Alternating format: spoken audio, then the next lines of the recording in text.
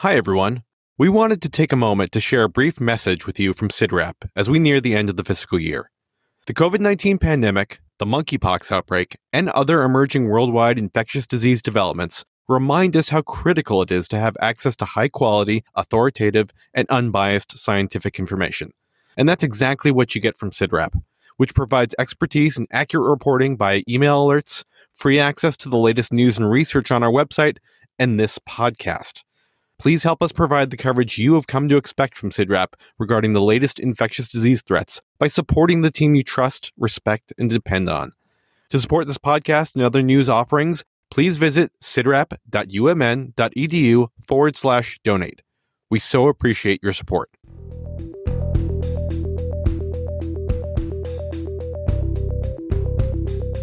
Hello and welcome to the Osterholm Update, COVID-19. A podcast on the COVID-19 pandemic with Dr. Michael Osterholm. Dr. Osterholm is an internationally recognized medical detective and director of the Center for Infectious Disease Research and Policy, or CIDRAP, at the University of Minnesota. In this podcast, Dr. Osterholm will draw on more than 45 years of experience investigating infectious disease outbreaks to provide straight talk on the COVID-19 pandemic. I'm Chris Dall, reporter for CIDRAP News, and I'm your host for these conversations.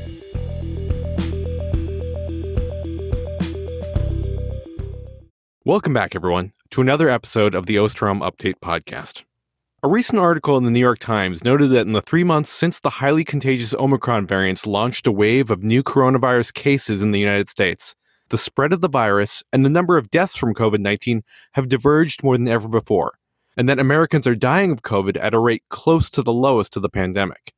Still, an average of more than 300 people are dying from COVID-19 every day in the United States. At that rate, the virus is killing more than twice as many Americans every day as suicide or car crashes are, New York Times reporter Benjamin Muller wrote. And many of those who survive the virus are debilitated, some of them for long after their infections. Yet, despite more than 2,000 deaths a week and the threat of long COVID, much of the country is acting like the pandemic is over. Today, on this June 23rd episode of the podcast, we're going to discuss the psychology of this current COVID moment, as we assess the current state of the pandemic internationally and here in the U.S., and explore whether we are prepared for the possibility that our sense of complacency could be upended by waning immunity and more dangerous variants.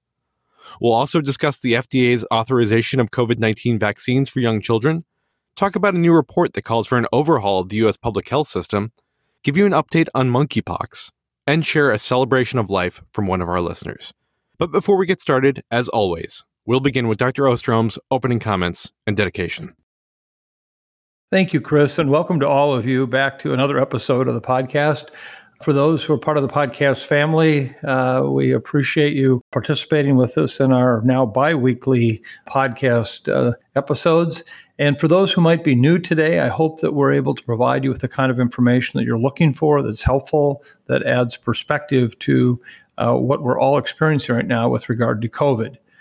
If I had to say up front what I think that the storyline will be from today's podcast, it's the intersection between changing baselines, the fact that what is it today that we have as a measure of what's acceptable, what's desirable, or we're still in the middle of this pandemic.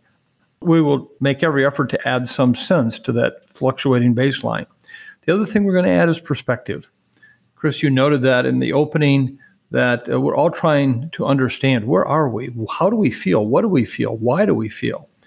And today I will make the case, I hope, that this is not like a tornado. This is not like a hurricane. This is not like an earthquake. This is not like a forest fire, where we can kind of predict what the end will look like and when it will occur and how we can go into recovery. This, unfortunately, is like a war. We don't know how it'll end. We don't know when it'll end. We do not understand what the damage will be between now and what that someday tomorrow will be. And so today I'm going to try to share with you a sense of that when we talk about, are we still in the pandemic? Are we out of the pandemic? What does it mean? So I hope that this will add some helpful context. To start out with, though, I today really want to share with you a very special dedication. It's one that we have, in a sense, addressed indirectly throughout a number of podcasts over the course of this pandemic. But today, let's just hit it head on. Today, we're dedicating this to the Juneteenth celebration that occurs each year on June 19th.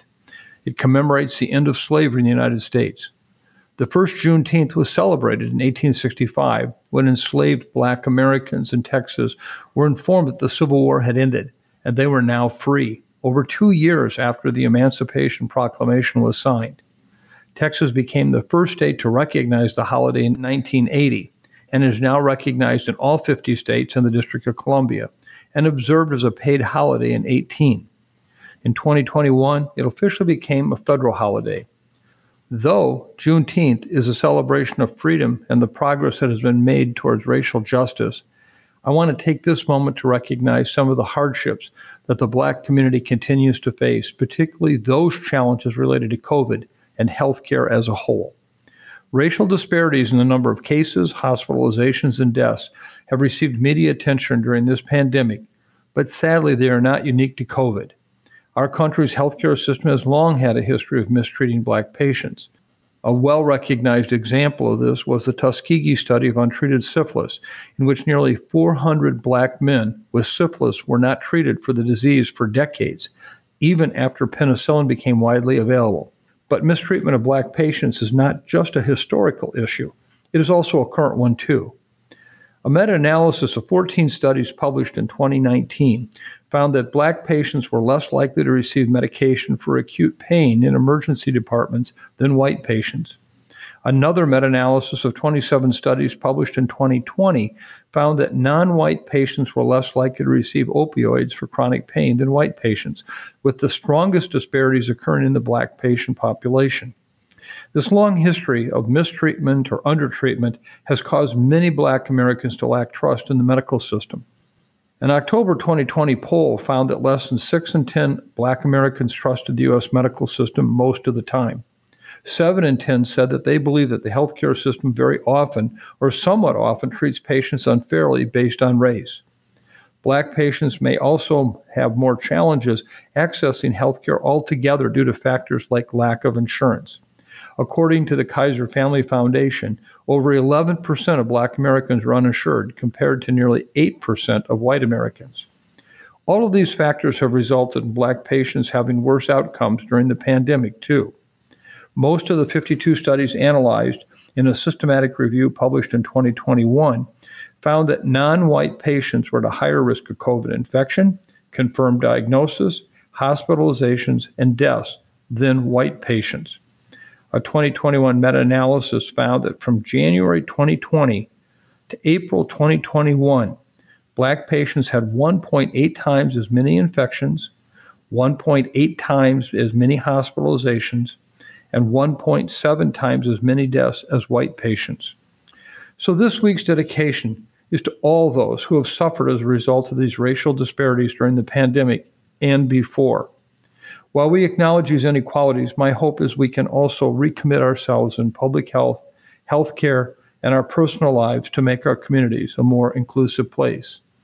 We all should celebrate Juneteenth. Now let me move on to what may be the most important message I have among all of the ones I've shared over the past year with regarding our light. Yes, we all know this has been the week to celebrate. Here today on June 23rd, we are now 2 days past the summer solstice, where today we have 15 hours and 36 minutes and 38 seconds of sunlight, only 11 seconds less than we had just 2 days ago for the 21st. For those others who want more details, the civil twilight for today is actually from 4:49 a.m. to 9:41 p.m. So, in fact, today we have long, long days. For our colleagues in the Southern Hemisphere, yes, we know these are your darkest days. Now, I want to be really clear about one thing. We do have a long journey to get back to December 21st, and we'll go from 15 hours and 36 minutes plus of sunlight to 8 hours and 46 minutes. Please don't go into a funk overnight that we're now on the downward side. We've got some great months ahead of us. But it also is a reminder that just as life comes and goes, so do the seasons. And we should celebrate what we have now and appreciate it and know that our colleagues in the Southern Hemisphere will have that opportunity in just 6 short months to do the same. But we will also return. Next year, we will be back. So celebrate the light right now. I can't tell you how much I love it. It's incredible. And from that perspective, now is the time to feel the light. Mike, let's start with the international situation. The World Health Organization's weekly updates continue to report a global decline in new COVID-19 cases. But it does appear that some countries are starting to see upticks as the highly transmissible BA.4 and BA.5 Omicron subvariants establish themselves. What countries are you keeping an eye on? Well, Chris, I think one of the challenges we're really dealing with right now is how to interpret and explain what's going on. This is that part of the introduction that I shared with you about perspective and shifting baselines. Right now, we are not done with this pandemic, even though we think we may be in many, many locations. This virus still has more tricks up its sleeve, and it surely does yet pose a significant challenge. So this is not going to be a simple task to share with you what's happening and how do we put it in perspective. We're at a point in this pandemic where ambiguity has seemed to permeate nearly everything. Remember, this is not like an earthquake. It is not like a tornado. It is not like a hurricane. It is not like a forest fire that will eventually be extinguished and clearly understood it's over. This is more like war. Yes, they still get over. They're still done. But when and how that will happen is yet unclear. So, for example, when we look at what's happening with COVID right now internationally, what lens should we use to view activity? Or to put it another way, how do we gauge so-called success? Is it enough to compare a country's current activity to their previous highs? That's the shifting baseline. As long as they're below these previous highs, is that success? What about previous lows? Is that a fair metric? What if those lulls were fleeting or occurred at a time when the dominant variant was far less transmissible than Omicron? So there are just some of the questions I think many of us are wrestling with at this stage in the pandemic. And the reality is that depending on the lens used, the interpretation of where we're at, where we might be headed could be very different. And of course, we have to add in our own perspectives of we want to be done with this pandemic. So whatever might appear to be good news may actually be used as a basis to say, we're done. So where are we at right now overall? Well, as of Tuesday, average daily cases globally stood at just over 556,000, and the death toll was just under 1,400. Now, if you compare those totals to where they were at the beginning of the month, you'll see that cases have increased slightly and deaths have more or less remained stable, largely staying within the range of 1,300 to 1,500 a day. Of course, as you know, I don't put much emphasis on case numbers since testing and reporting remains a challenge. A reduction in the number of PCR tests conducted in countries like the UK and the US, alongside more widespread usage of at-home tests, means only a fraction of the true cases are being picked up. And of course, there's that issue of disease severity. What kind of cases are we picking up? The sniffles and a bad cold-like symptom picture, or one where you're in an ICU in a hospital? And you can see that through the latest positivity rates in certain places, like the US, where 14% of reported tests are positive, and Israel, where nearly 40% of tests are coming back positive each day. So there's a lot of virus out there, Chris, a lot, likely more than any time in the entire pandemic. However, as you mentioned in your question, the true levels of infection actually appear to be growing throughout a number of countries as of late. And for each of these examples, the common thread seems to be the establishment and rise of the BA.4 and or BA.5 sublineages. This isn't all that surprising. As mentioned in previous episodes, both BA.4 and BA.5 harbor a similar set of mutations that have been linked to a heightened immune evasion. In addition, there's mounting evidence that previous infection with BA.1, the original Omicron variant, doesn't offer much in the way of protection against infection with BA.4 or BA.5. And then there has been the real-world examples of case surges in countries that have occurred around the same time that these subvariants quickly overtake BA.2. Again, in our last episode, we discussed South Africa and Portugal, both of which saw average daily cases grow for the span of several weeks before reaching an apparent peak. Now that same pattern is playing out elsewhere as BA.4 and BA.5 gain ground in countries throughout parts of Asia, Europe, the Americas, and the Western Pacific. For example, countries like Australia, France, Greece, Italy, the Netherlands, and the UK have all seen rising cases in Europe. And other examples outside of Europe include India, Israel, Hong Kong, Mexico, and Singapore. Finally, there are a number of countries in the Southern Hemisphere like Brazil, Indonesia, and now Australia that are also seeing case rises increase as BA.4 and BA.5 grows in frequency. So it's looking more and more certain that BA.4 and BA.5 will ultimately bring about another wave of cases over the weeks and months ahead. And I think, once again, we're seeing that this virus still doesn't really fit the pattern of seasonality, no matter how many talking heads or epidemiologists suggest it is. Rather, I see this as more evidence that the variants and even the subvariants largely determine when and where the surges occur. I defy anyone to find a pattern right out that is different between what's happening in the Southern Hemisphere in the heart of their winter and the Northern Hemisphere in the heart of our summer. Of course, if this does end up playing out across the globe, this BA.4 and BA.5 emergence, it means more opportunities for this virus to evolve and more situations where people will suffer from outcomes like long COVID. So case surges have very real, lasting consequences. At the same time, I think one of the things that remains somewhat undetermined with BA.4 and the BA.5 surges are the levels of severe disease and death that we might expect. Now, make no mistake, infections unfortunately beget hospitalizations and deaths. So that's really not up for debate. But the question is, how many hospitalizations and deaths will come as a result? And what does that mean for the healthcare system?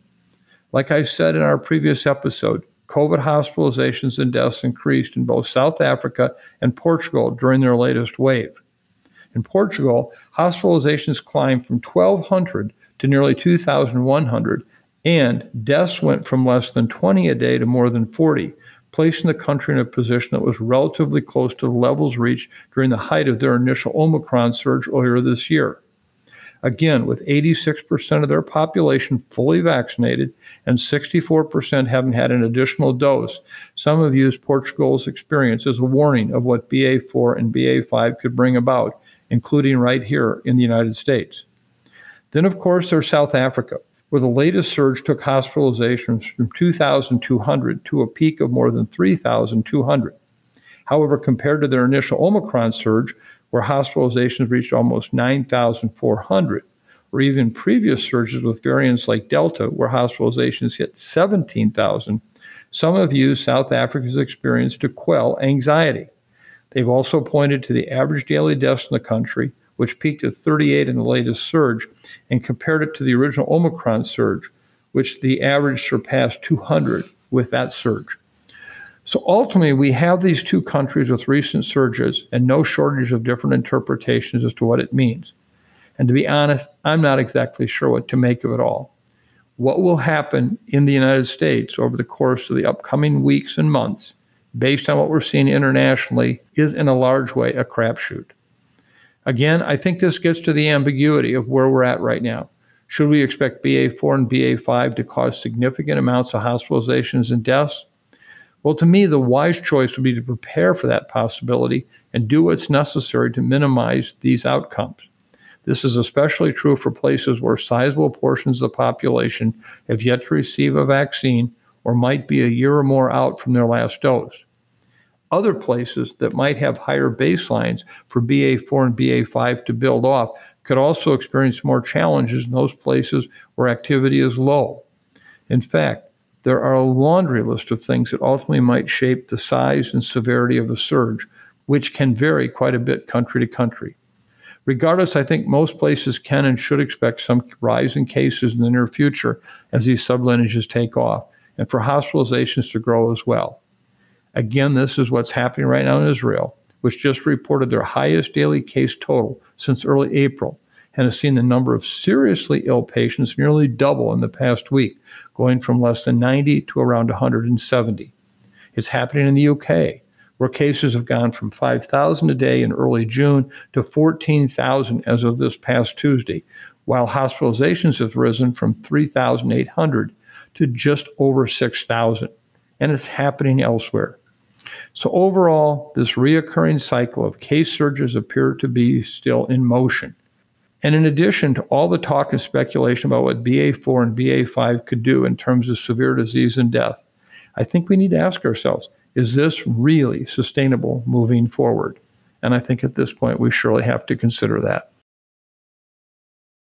Here in the US, we seem to have reached something of a plateau at around 100,000 new daily cases that we know of, and it's been at that level for much of June. But with the BA.4 and BA.5 subvariants now firmly established in the country and growing, are we likely to see that number rise again? Well, like you explained in your question, Chris, average daily reported U.S. cases are still hovering around 100,000 per day, just slightly lower than 2 weeks ago. But as we've continued to emphasize, these are just the cases that are reported, and the actual number of daily cases is likely much higher. The CDC's community transmission map remains overwhelmingly red. 81% of U.S. counties are seeing high levels of community transmission compared to 76% of counties 2 weeks ago at the time of our last episode. While it seems like the vast majority of the U.S. population is moving on, which we'll discuss later on, COVID is still everywhere. And in fact, I would say, even given my comments in our previous podcast, that I knew of more people having COVID at the time of that podcast than any time in the pandemic, I have to actually update that and say, now I know more people who have COVID in the last 5 to 7 days than at any time in the entire pandemic.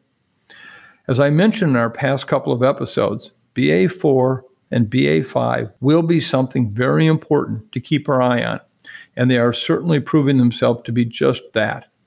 While BA.2.12.1 remains the dominant strain in the U.S., it now makes up 56% of new reported cases, down from 62% 2 weeks ago. BA.4 and BA.5 are not showing signs of slowing down. BA.5 made up 8% of cases 2 weeks ago and now makes up a quarter of the newly reported cases in the U.S., and BA.4 makes up 11% now, up from 5% 2 weeks ago. The increasing prevalence of these two subvariants is concerning for a few reasons. First, there is a higher risk of reinfection with BA.4 and BA.5 strains. This means that we can expect to see more people getting infected with COVID for their second or third time than with any other previous strain.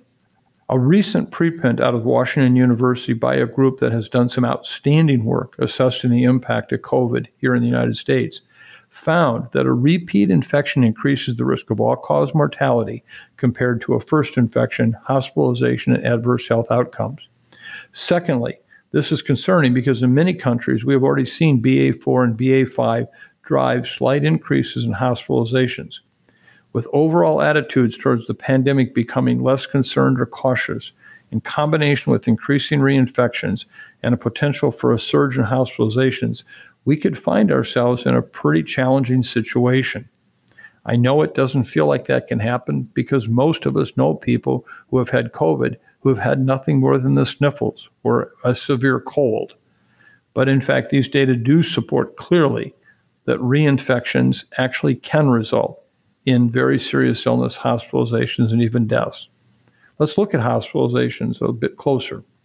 In the U.S., hospitalizations are 2% higher than they were 2 weeks ago, reporting 2.4 new daily hospitalizations per 100,000, and an average of 30 people hospitalized for COVID in a given day, or about 9 per 100,000. I want to remind you that these numbers are much lower than they were during the Delta surge and winter Omicron surges when they were 5.3 and 8.5 daily new hospitalizations per 100,000. Remember, ours today are 2.4, about half of what they were with both Omicron and Delta. ICU numbers are also slightly increasing, with 3,400 patients in ICUs daily for COVID. 11% of patients hospitalized with COVID are in an ICU today, which has been consistent over the past month since May 2nd.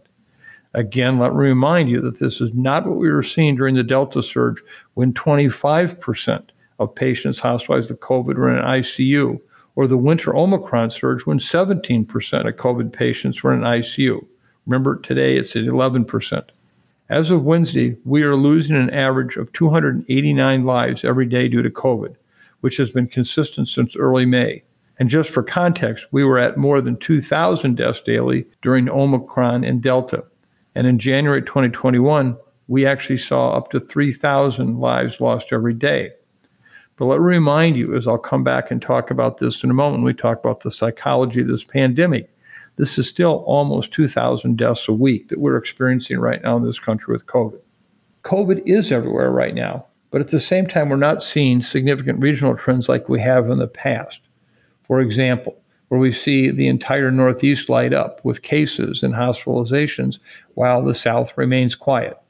The South and the West are seeing slight increases in cases and hospitalizations compared to the rest of the country. But if we look at 10 states with the highest hospitalization rates right now, we see that 4 in the Northeast, 2 are in the Midwest, 2 are in the West, and 2 are in the South. Again, I know that I've said this a lot, but these rates are low compared to what we've seen in the past. Hospitalization rates in the U.S. are 22% of the hospitalizations during the January 2021 peak before Omicron existed. This is also the case with death rates.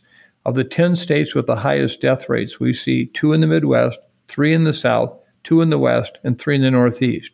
The U.S. has seen 9% of the death rate that we were seeing in January of 2021. The fact that hospitalizations and deaths are spread out across the country rather than concentrated regionally raises questions about the nature of this virus, especially that issue of seasonality.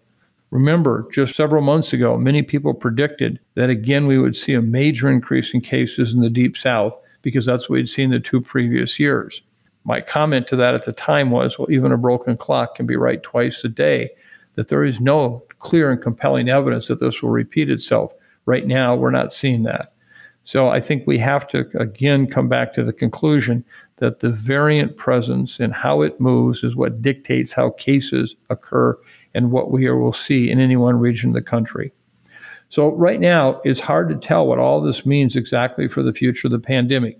We're in a better place than we've been throughout any time in the pandemic with regard to hospitalizations, serious illness, and deaths. But as we've just seen with BA.4 and BA.5 in other countries, what we're seeing here in the United States within weeks to months could look very different. I think that's the challenge we have. Are we in a good place, a bad place? What is our place in the future? And of course, perspective. Right now, we want to move on with this pandemic. And as such, we're in a good place in the minds of many. So that brings us to the psychology of the current moment. As you just mentioned, and as we've discussed in recent episodes, it feels like more people are getting infected now than ever before. Yet, hospitalizations and deaths are much lower. And for the most part, it seems like people are going about their lives and accepting COVID as part of the new normal. So, Mike, are you concerned about this complacency? And do you have any sense that there is a plan for dealing with waning immunity, possibly higher hospitalizations as BA.5 and BA.4 become more prevalent, and the potential, beyond that, for more dangerous new variants? Well, Chris, let's start with the first part of your question. Am I afraid about complacency? The short answer to this is obviously yes. I know that through the duration of this pandemic, I've had an ongoing reputation for being the bad news guy. I don't mean this to be good, bad, or indifferent news. I think we're just at a point, as I've said over and over again, we're not sure how this pandemic ends yet. If, in fact, all we see for the future are these subvariants that we're talking about right now, BA.4 and BA.5, then we might have a unfolding into the pandemic that looks very favorable. But on the other hand, with these subvariants, we still could see a major surge in activity, not like necessarily we've seen in the past, but one that still could be challenging. In addition, we don't know what the next variants will be. What will be pi? What will be sigma? What will be the kinds of variants and what will they mean in terms of severe illness, hospitalizations, and deaths? And from that perspective, this is not a prediction of disaster, but this is also not a reassurance that we're done. And that's hard for people to understand. So if you look at it right now, most Americans do not take the same caution from COVID the way they did a year or two ago. According to a poll released by the Associated Press and NORAC about a month ago, just a third of Americans are taking precautions to avoid others, compared to over half 3 months ago. Today, that number is likely even lower. This is in part due to the availability of vaccines and treatments, and in part due to pandemic fatigue. Remember again, when you know a number of people who have been infected, and the severity of their illness could be at best described as flu-like symptoms, and more often cold-like symptoms, People no longer fear this virus, even if I do get it. So what? It's not a problem. Now, the challenges we've just talked about is that, in fact, we still see a sizable number of deaths occurring in our communities every day in this country. Because while it is true that we are in a much better place in terms of having readily available tools to fight this virus compared to a year ago, and especially compared to 2 years ago, we are simply not done with this pandemic. As we're still seeing an average of almost 300 Americans dying of this virus every day, that's 2,100 deaths a week. That is not an insignificant amount, especially when we remember that these aren't just numbers, they're people. This is a much higher number of deaths we would expect to see with other common respiratory illnesses like influenza.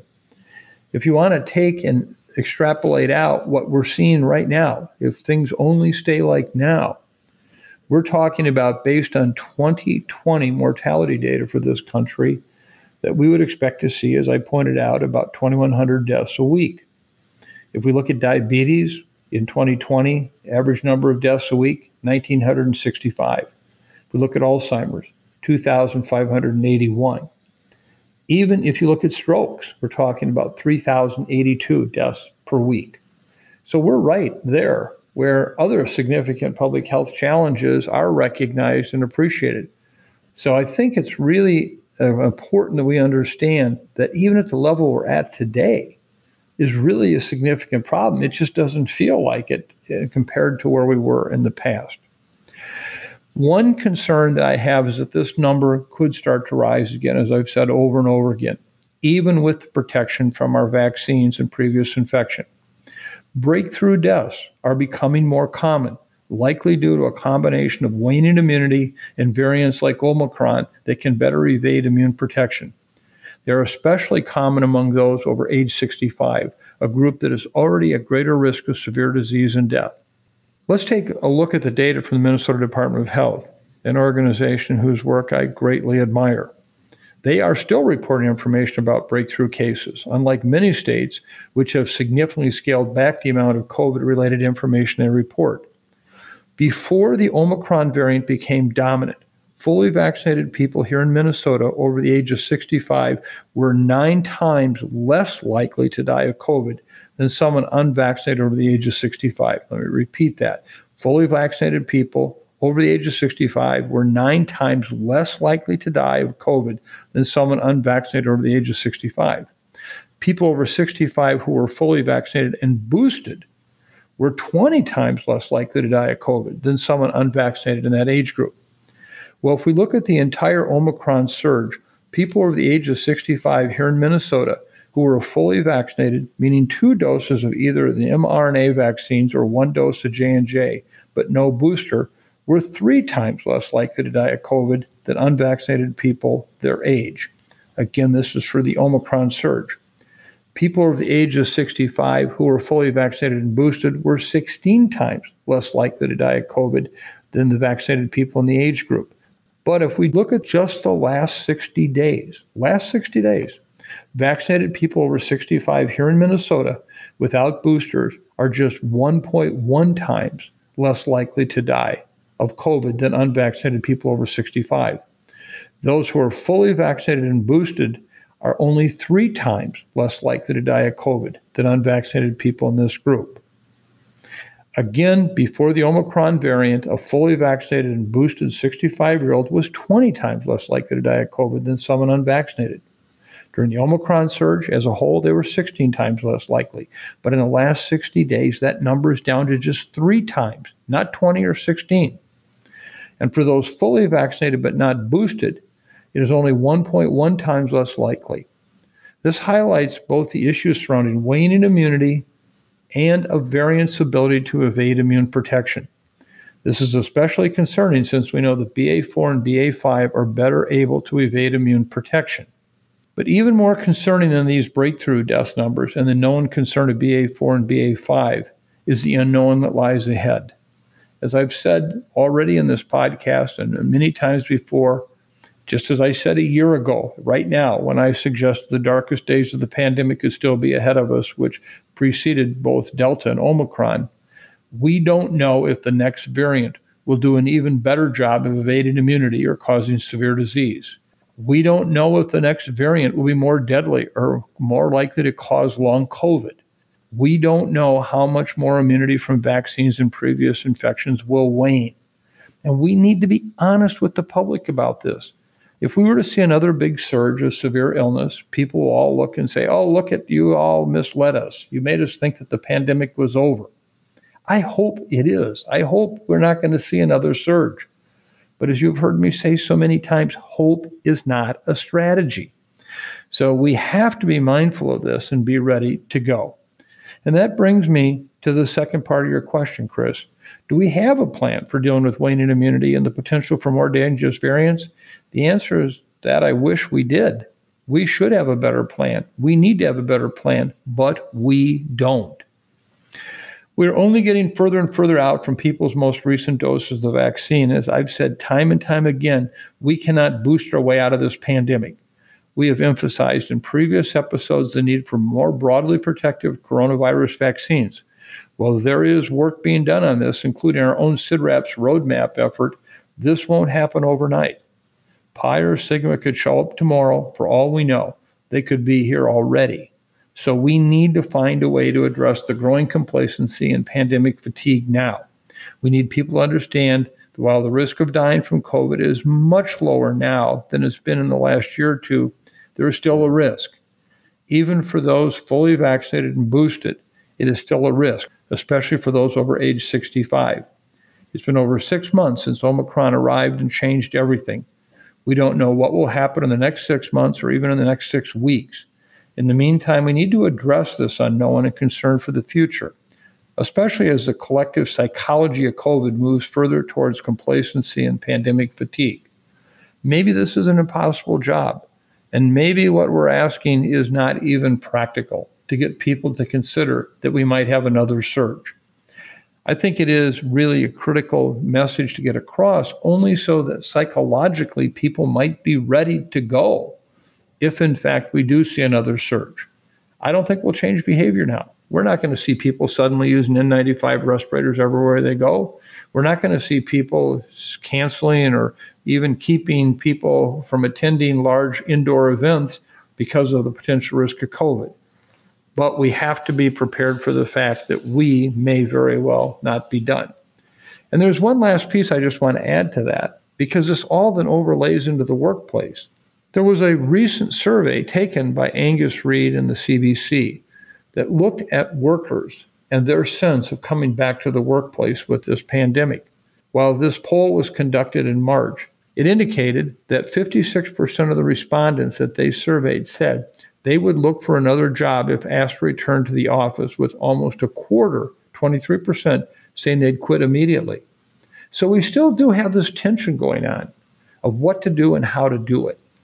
We need to be addressing in a major way the psychology of this pandemic amongst our population. And we're not.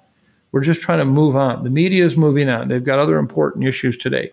Public health-wise, our messaging is not about what does today mean. People want to move on.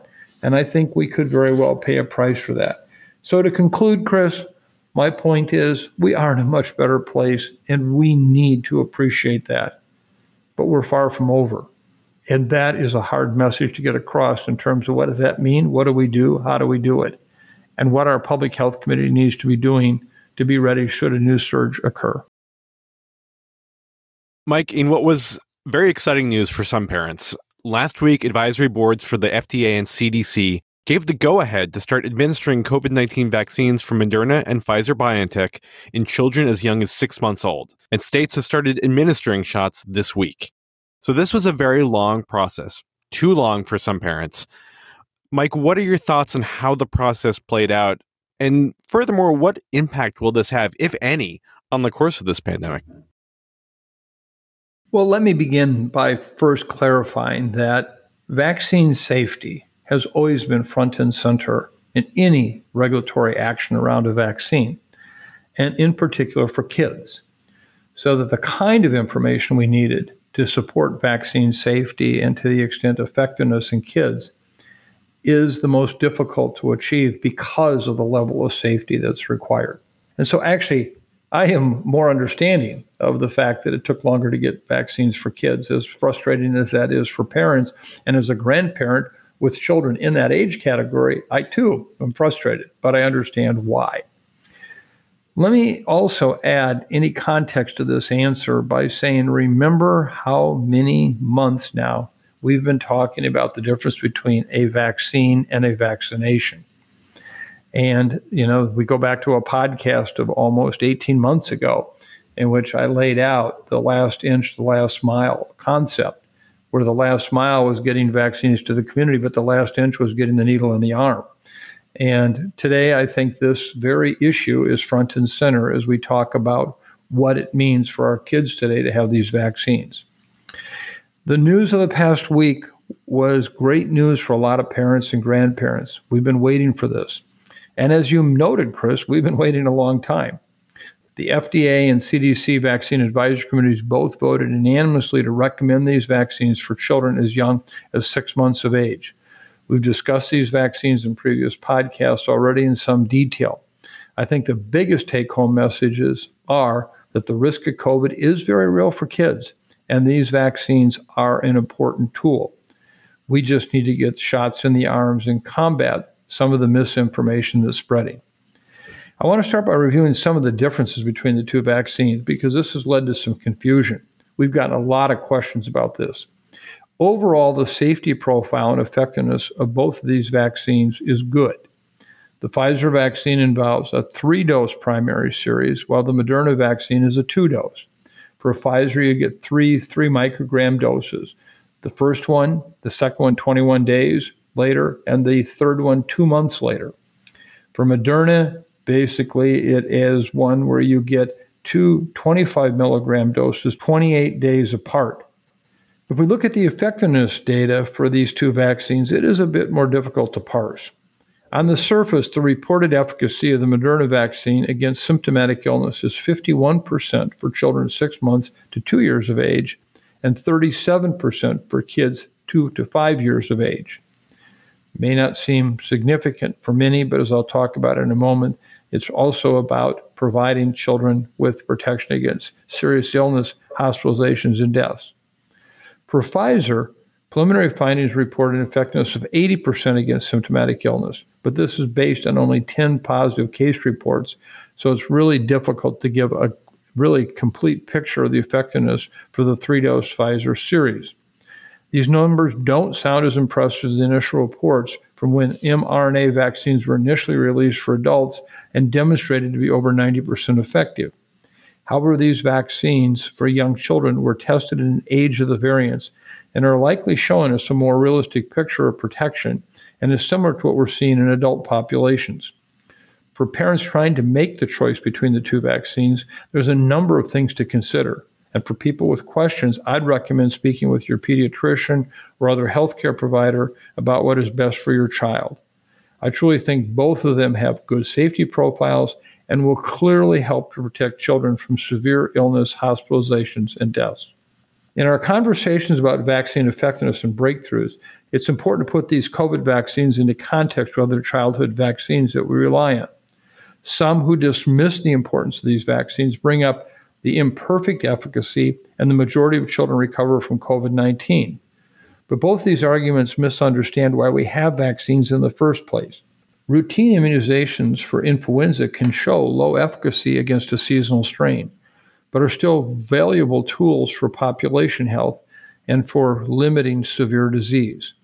Additionally, a number of other illnesses we vaccinate children for, including chickenpox, mumps, rubella, are also only rarely fatal for children. However, they're important for us to vaccinate these kids so we can reduce transmission in the community, reduce hospitalizations, and keep kids from getting potential long-lasting side effects of the disease. We still know so little about long COVID and the impact in children. This may prove to be a tool that helps reduce that burden as well. The news of these vaccines brings up the debate around the true impact of COVID-19 on children. We have continued to hear misinformation on this topic since the beginning of the pandemic. Data have shown that older age, on average, is associated with more severe COVID illness and death. But that does not mean children have been unaffected by the virus. The American Academy of Pediatrics reports that to date, over 13.5 million children in the United States have tested positive for COVID-19. And with asymptomatic infection and a lack of reporting for antibody testing, the actual number of cases is likely considerably higher. Since the pandemic began, over 45,000 children under the age of 5 have been hospitalized for COVID-19. Let me repeat that. That's an important point. Since the pandemic began, over 45,000 children under the age of 5 have been hospitalized for COVID-19. 10,000 have had to go to the ICU. Omicron has caused a substantial increase in the impact on young children, especially in the U.S. More than 1,400 children and teenagers have died from COVID-19, and more than 400 of those deaths were in children under the age of 5. This is not insignificant. For context, these numbers tell us that COVID-19 is 6 times deadlier than influenza for children. COVID-19 even outpaced flu severity in children in years like the 2009 H1N1 pandemic. Children have also played a role in the transmission of COVID-19. A study from this week in the BMC Medicine showed that adults who lived with children were more likely to be seropositive for COVID-19 than adults who did not live with children. Those odds were higher for younger children and if multiple children lived in the household. Now there are a lot of behavioral factors at play here too. Households with children may have different types of social contacts, work behaviors, hygiene measures, etc. But it does not negate the fact that children do play a role in the transmission of this virus. As I've mentioned before, Chris, my biggest concern that parents are still extremely hesitant to get their child vaccinated against COVID.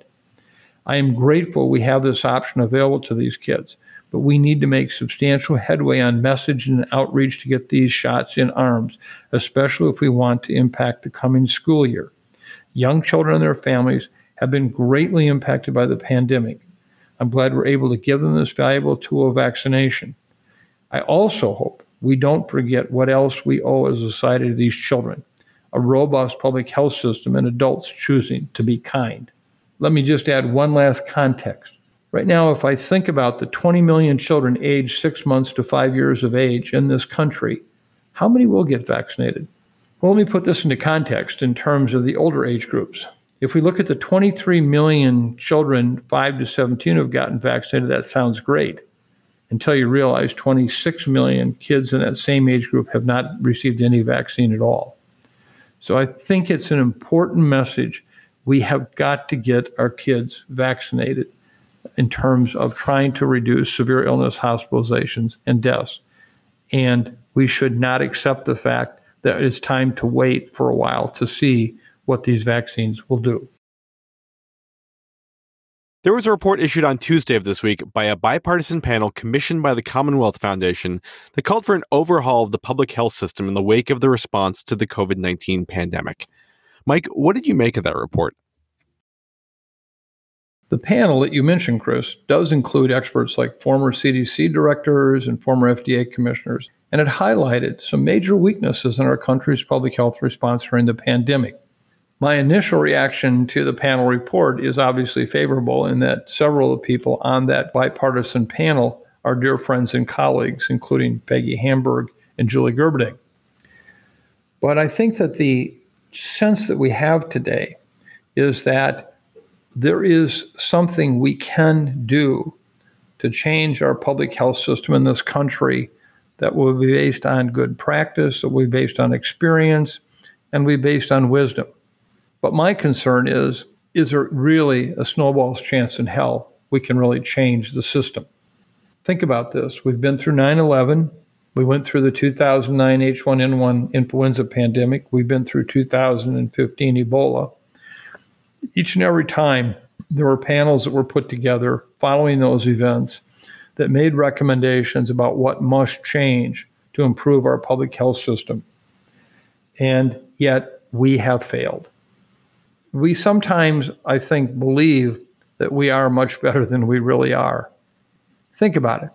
There are 60 countries in this world that have higher life expectancies than we do, which is a measure in part of public health practice. So my first response to this is there any chance that someone will listen this time?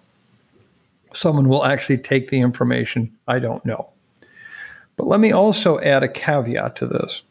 We have a very fractionated public health system in this country based on our forefathers, the Constitution. As someone who is in state public health practice for almost 25 years, I understand very well that public health is a states' rights issue. What that means is it was never specifically laid out in the Constitution that public health was a federal responsibility. So that was automatically assumed that it's not. And so public health remains largely a states' rights issue where we in the states are in charge of our public health. There is no great national system mandated by some federal authority. And so you have 50 state health departments out here who all get to determine what they will do, how they will do it. They often have limited resources from state governments themselves, with still relying on federal support. But I think people are surprised to learn the CDC cannot just walk into a state during a major crisis to help participate in that investigation unless the state invites them. Think about that. That shows you how fractionated our overall response is. So with that backdrop, let me just give you some of my sense of where we're at with this one. The weaknesses that were identified by this panel, and I think they did a great job of doing that, include a lack of organization and coordination between the thousands of state, tribal, and local health departments and the federal government, just as I laid out. There is a lack of sufficient and reliable public health funding and a lack of trust from the public in our public health systems. The main takeaway from this report was the call for an overhaul of our public health system with an expansion of the federal government's role in public health response. Currently, as I said, the federal government in public health response in the U.S. is absolutely limited. Though the CDC can and does provide guidance for public health issues, they cannot require the states to do almost anything. There are many other federal agencies involved with public health, but there is minimal coordination between them, and most have little authority. A lot of public health response is in the hands of state, tribal, and local health departments, who in turn have very limited resources. This is why things like mandates and COVID vaccine rollouts differed so much from state to state to state. The panel called for actions that need to be taken by Congress to make a more centralized public health response system a reality. These actions creating a position such as the Undersecretary for Public Health to oversee the development of a new public health system, providing adequate and reliable public health funding, setting clear standards for state, tribal, and local health departments, and funding a modern public health information technology system will be critical in learning from this pandemic. Remember, again, in terms of reporting, how many times I've talked about on this podcast, the absolute obsolete system we have for disease reporting in this country, where there are health departments who still can only receive reports by fax machine. That is so outdated. So, Chris, we'll never get back the over 1 million American lives that were lost to COVID. But we can take action now to be better prepared for the next pandemic. And there will be next pandemics. My hope is that taking this action will minimize the death and destruction the next pandemic causes, or for that matter, the lives that are put at risk day after day from the routine diseases that we have come to have to take on. The panel also did highlight some steps that should be taken by the administration, including establishing a council to help coordinate federal, state, tribal, and local public health response, and embracing transparency and integrity in our public health decision-making. You've heard me say time and time again in this podcast, we are in a pandemic of lost trust.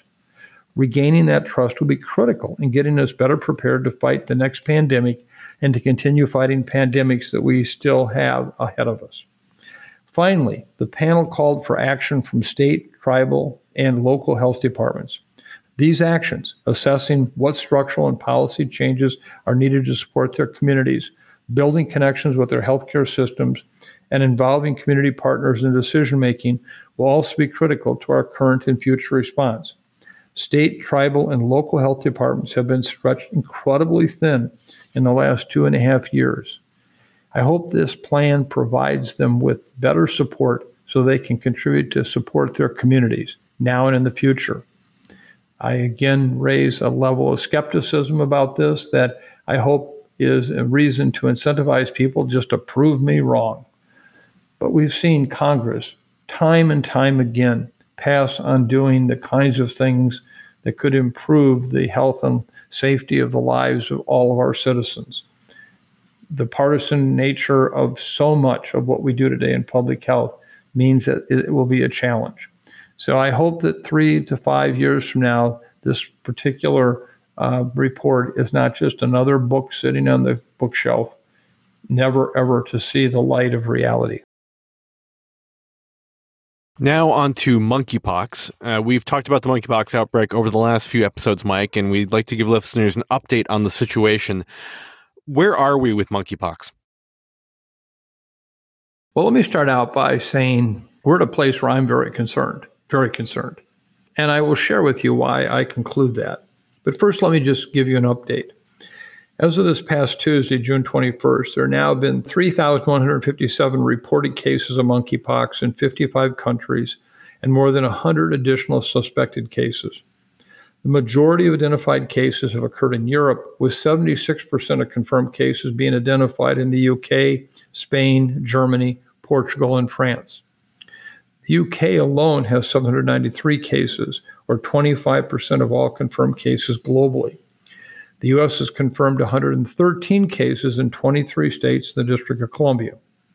Of 430 patients with information in the European surveillance system, 99.4% were male, almost half were in their 30s, and 98% of the patients identified as men who have sex with men.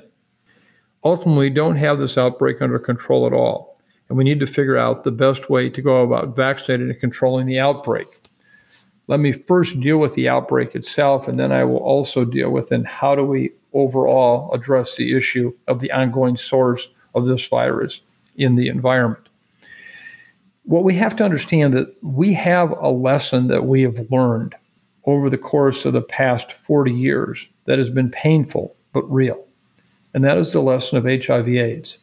When we look back on what happened with HIV/AIDS in the early 1980s, and at a time when we recognized that the transmission of this virus is initially accelerated by certain risk practices by gay men who, in a sense, were having multiple anonymous partners over a series of parties or social events, and that was fueling a great deal of the early days of the HIV pandemic. And in fact, despite knowing how HIV was transmitted and recognizing the safety practices that could be put in place to reduce that transmission, we watched HIV/AIDS deaths go from 13,300 in 1987 to 41,699 in 1995. At a time when antiretroviral triple therapy was introduced. This therapy prevented both death and transmission by lowering viral loads. So from a risk behavior standpoint, there still was a lot of transmission of HIV occurring before these drugs were available. I fear the same thing will happen with monkeypox among gay men. Now, I want to be really clear because I find so many of my colleagues and friends in the media all tripping over themselves to be sure they don't stigmatize gay men with these comments. At the same time, we in public health have that obligation to be very specific in our recommendations as to who should be alerted to their risk and what can be done about it. For example, today, the vast majority of gay men around the world are not at increased risk for this virus. They may be in steady relationships, limited number of partners, and not at all in the same setting as are those who are now getting infected with this virus. If I could use an analogy and work that I had been quite involved with, was working with swingers, heterosexuals who had many different partners over a short period of time, often at organized events. these heterosexuals would hardly characterize the heterosexual sexual practices of the vast majority of people in this country. So we concentrated our early days of HIV prevention messages and follow-up with swingers as heterosexuals. The same thing is true today with this outbreak.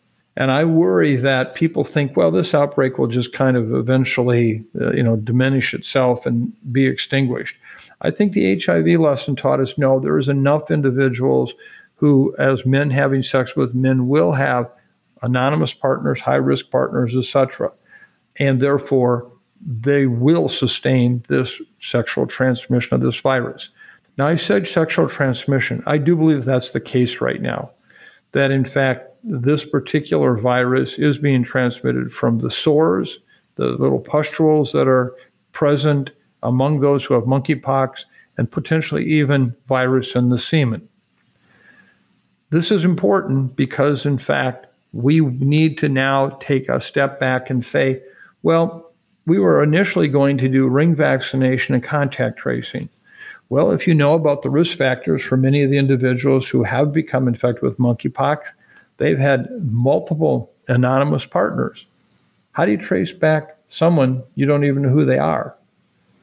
And so I think that what has happened in Canada and now is happening in the UK is where the recommendations are being made to vaccinate men who have sex with men who have certain high-risk characteristics, number of anonymous partners, number of partners. Very similar to how we handle pre-exposure prophylaxis drug treatment, where we actually target people ahead of their possible risk. And I think that this is really a very important point, is that we need to actually move away from contact tracing, ring vaccination, to one of concentrating on populations at risk, much as we are doing right now for HIV drug treatment. So I hope it's clear that I do not believe that all gay men are at risk for this virus infection. In fact, quite the opposite. It's really men who have had sex with men, multiple anonymous partners who are in networks of individuals that are going to continue to see transmission. I hope that we move quickly to basically providing vaccine to that population, similar to how we handle the issue with pre-exposure HIV prophylaxis. Now, I want to cover one area that I think is very key, and that is the fact that we are still not dealing with the animal reservoir situation. Very little has been discussed about that. Remember, how did we get here with monkeypox in Africa today?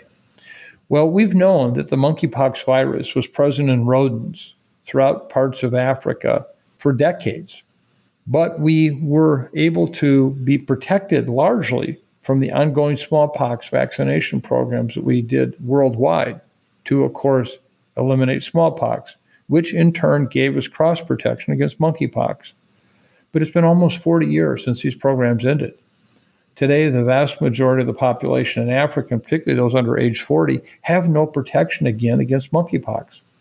So we're going to continue to see the challenges of trying to control monkeypox in Central Africa with the current unvaccinated, unprotected population. And I think we need to very seriously reconsider where monkeypox is endemic in the animal population. We should be supporting widespread vaccination with much safer vaccines than we had 40 years ago to protect the population against monkeypox and from this happening again. And if we don't, we're going to continue to just see situations like this arise. Finally, I've said it before, I'll say it one last time, I have major concern about the transmission of this virus in rodents from what might be domesticated rodents, everything from hamsters, gerbils, prairie dogs, you name it, gerbos. We have all kinds of animals that unfortunately all too often escape into the wild. And all it would take is literally one infected animal to begin a foci of transmission in an area outside of Africa. Remember, it wasn't until 1899 when the first Chinese ships brought over plague-infected fleas and rats in the ships to start what has now become a very major plague situation in North America. The the prairie dogs of the Dakotas, etc., is a function of that bacteria arriving in those animals and now starting this large national focus of infection in the wildlife. Same thing's going to happen with monkeypox, I'm convinced, in other areas of the world. All the more reason why we can't have infected people traveling around the world having potential exposure to the animal population. The way to stop that is to stop it at ground zero. So I hope that this does not continue to grow like HIV did in its earliest days. We now have safe and effective vaccines, which we didn't have back then. And hopefully we start to see large community-based vaccination programs that will hopefully stop this. In the meantime, I think case numbers are just going to continue to climb for some time. So we don't have a COVID query this week, but in our next episode, which will come out on Friday, July 8th, we are going to dip into our mailbag and try and answer as many listener questions about the COVID-19 pandemic as we can. But we do this week have a celebration of life from one of our listeners, commemorating just one of the more than 1 million U.S. lives that we've lost during this pandemic. Mike, who is this week's celebration for? Well, first of all, Chris, let me just say that this may be, for me, the most special part of the entire podcast production and delivery. Thank you, thank you, thank you to so many of the podcast family members who share with us the possibility of celebrations of life. I wish we could have all of them read on air. We can't, unfortunately, but they are so special.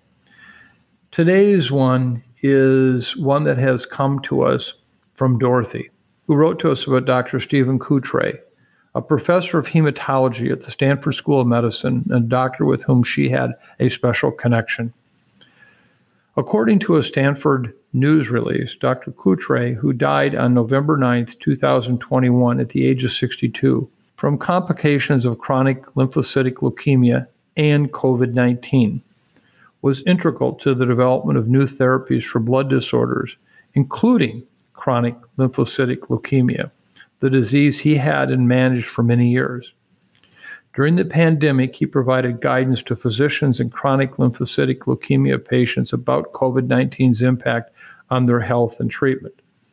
Dorothy specifically wrote to us, Dr. Coutre's death adds to the staggering losses during this pandemic.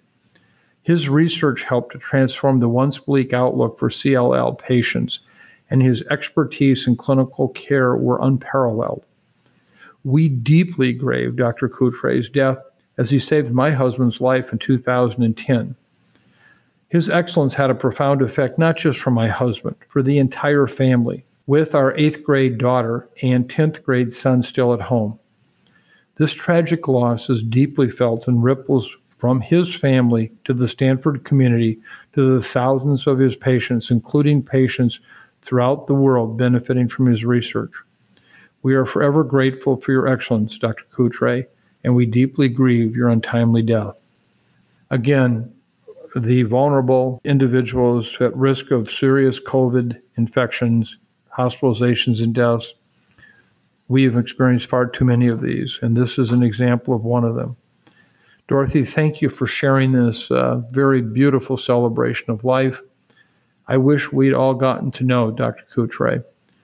He obviously was a hero to so many, and unfortunately, COVID took him away from us far too quickly. And just a reminder to our listeners that if you want to share a celebration of life for a loved one or friend, a neighbor or coworker who died during the pandemic, please email us at osterholmupdate@umn.edu.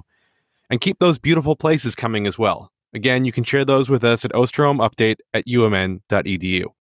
Mike, what are your take-home messages for today? Well, Chris, I've got 3 messages that I hope resonate through the entirety of this pandemic. Number 1, we live in a BA.4 and a BA.5 world. What will happen over the course of the upcoming weeks and even months will be all about what does BA.4 and BA.5 do in our communities and, of course, with us as the individuals getting infected with these viruses. It should be clear at this point that there is no evidence that seasonality, Southern Hemisphere versus Northern Hemisphere, hot versus cold areas, is playing much of a role at all in what's happening with BA.4 and BA.5. All I can tell you is we're not done with it yet. And while I don't see this emerging as a kind of severe Omicron Delta-like surge, we could still see substantial illness in our communities, resulting in an increasing number of hospitalizations and deaths. And we need to be prepared for that. My second point, both vaccine and previous infection protection is unclear as to what it provides us today. And what I mean by that is, what is waning immunity? What happens over time? What happens that would allow breakthrough infections to occur, breakthrough deaths? Nobody wants to hear this. I don't want to hear it. I think of my own personal risk exposure. I'm now about 4 months out from my last booster. I don't have another booster coming. What does that mean? I think about that a lot. We all will be confronted with this over the course of the upcoming weeks. And we will learn more about just how much long-term protection we have from our current vaccines and previous infection. And finally, the third point is really about monkeypox. I just want to say we are at a time where this thing could tip one way or the other in terms of what it means from a global public health crisis. I fear that if we do not actively engage those individuals at highest risk for becoming infected with organized vaccine campaigns, we will see what we saw with those first unfortunate 15 years of HIV/AIDS, where we will see much more transmission in a limited number of the gay community, but it will happen. It'll be severe and there'll be spillover. Limited, but there'll be spillover. Now's the time for an aggressive global response with vaccine and with identifying how we're going to address the natural reservoir spillover into humans in Africa, which by itself also should result in an entire new consideration for the use of vaccines. So BA.4, BA.5, vaccine, previous infection immunity, and monkeypox. Wow, we've got a lot to address. And do you have a closing song for us this week? I do. And one that is hopefully reflective of what I would call a need that we have right now. And that need is to identify what it will feel like when this pandemic is really finally over, in a sense. You've heard me say throughout today's podcast, this is not like an earthquake, a hurricane, a tornado, even a severe forest fire. We know there will be an end to it. This is more like a war. But I even envision in a war-like mindset that there will be a morning after. This song is about that.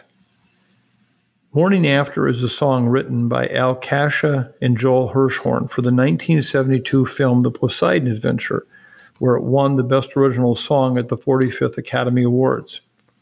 Following the success of this song, it was actually re-recorded by another individual that then it became a number one hit in the U.S. for 2 weeks in August of 1973. The song was originally performed by the character Noni, played by Carol Lindley in the movie, but then actually sung by a vocal double, Renee Armand. It appeared twice during the warm-up rehearsal and then later during the New Year's Eve party early in the film, before the passengers must escape the sinking wreck. The title appears in the end credits as the song from the Poseidon Adventure. As I noted, it was then in 1973 that Maureen McGovern actually re-recorded the song, in which it became the single hit, the number one hit in the U.S. for 2 weeks during August of 1973. Billboard ranked it overall as the number 28 song for 1973. To me, this song reflects the kind of hope that we all want, the kind of vision that we can set our sights to. It is all about the morning after. There's got to be a morning after. If we can hold on through the night, we have a chance to find the sunshine. Let's keep on looking for the light. Oh, can't you see the morning after? It's waiting right outside the storm. Why don't we cross the bridge together and find a place that's safe and warm? It's not too late. We should be giving. Only with love can we climb. It's not too late, not while we're living. Let's put our hands out in time. There's got to be a morning after. We're moving closer to the shore. I know we'll be there by tomorrow, and we'll escape the darkness. We won't be searching anymore. There's got to be a morning after. There's got to be a morning after. Thank you so much for spending another podcast moment with us. Again, to all of our podcast family members, thank you so much for the cards, for the emails, for the letters. We appreciate them so much, and we do read each and every one of them and share them with our team. I want to thank the team who continues to provide me with the kind of information that I can share with you that is current, comprehensive, and authoritative. I also just want to remind everyone that at this time, when it seems as if the whole world is falling apart one way or another, and as hard as it is to keep focusing on the fact that we must remember the critical importance of kindness right now. It's hard, but I hope we do. And we never forget those who have died, like Stephen today, as our celebration of life. These are our grandpas and our grandmas, our sons and our daughters, our friends, our neighbors, our cousins, our aunts and uncles. And I hope we never, ever, ever find ourselves forgetting them.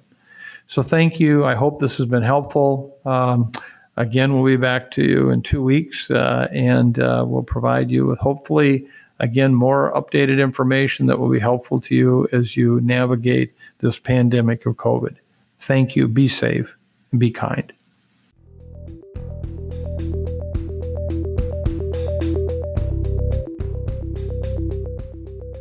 Thanks for listening to this week's episode of the Osterholm Update. If you're enjoying the podcast, please subscribe, rate, and review. And be sure to keep up with the latest COVID-19 news by visiting our website, cidrap.umn.edu. This podcast is supported in part by you, our listeners.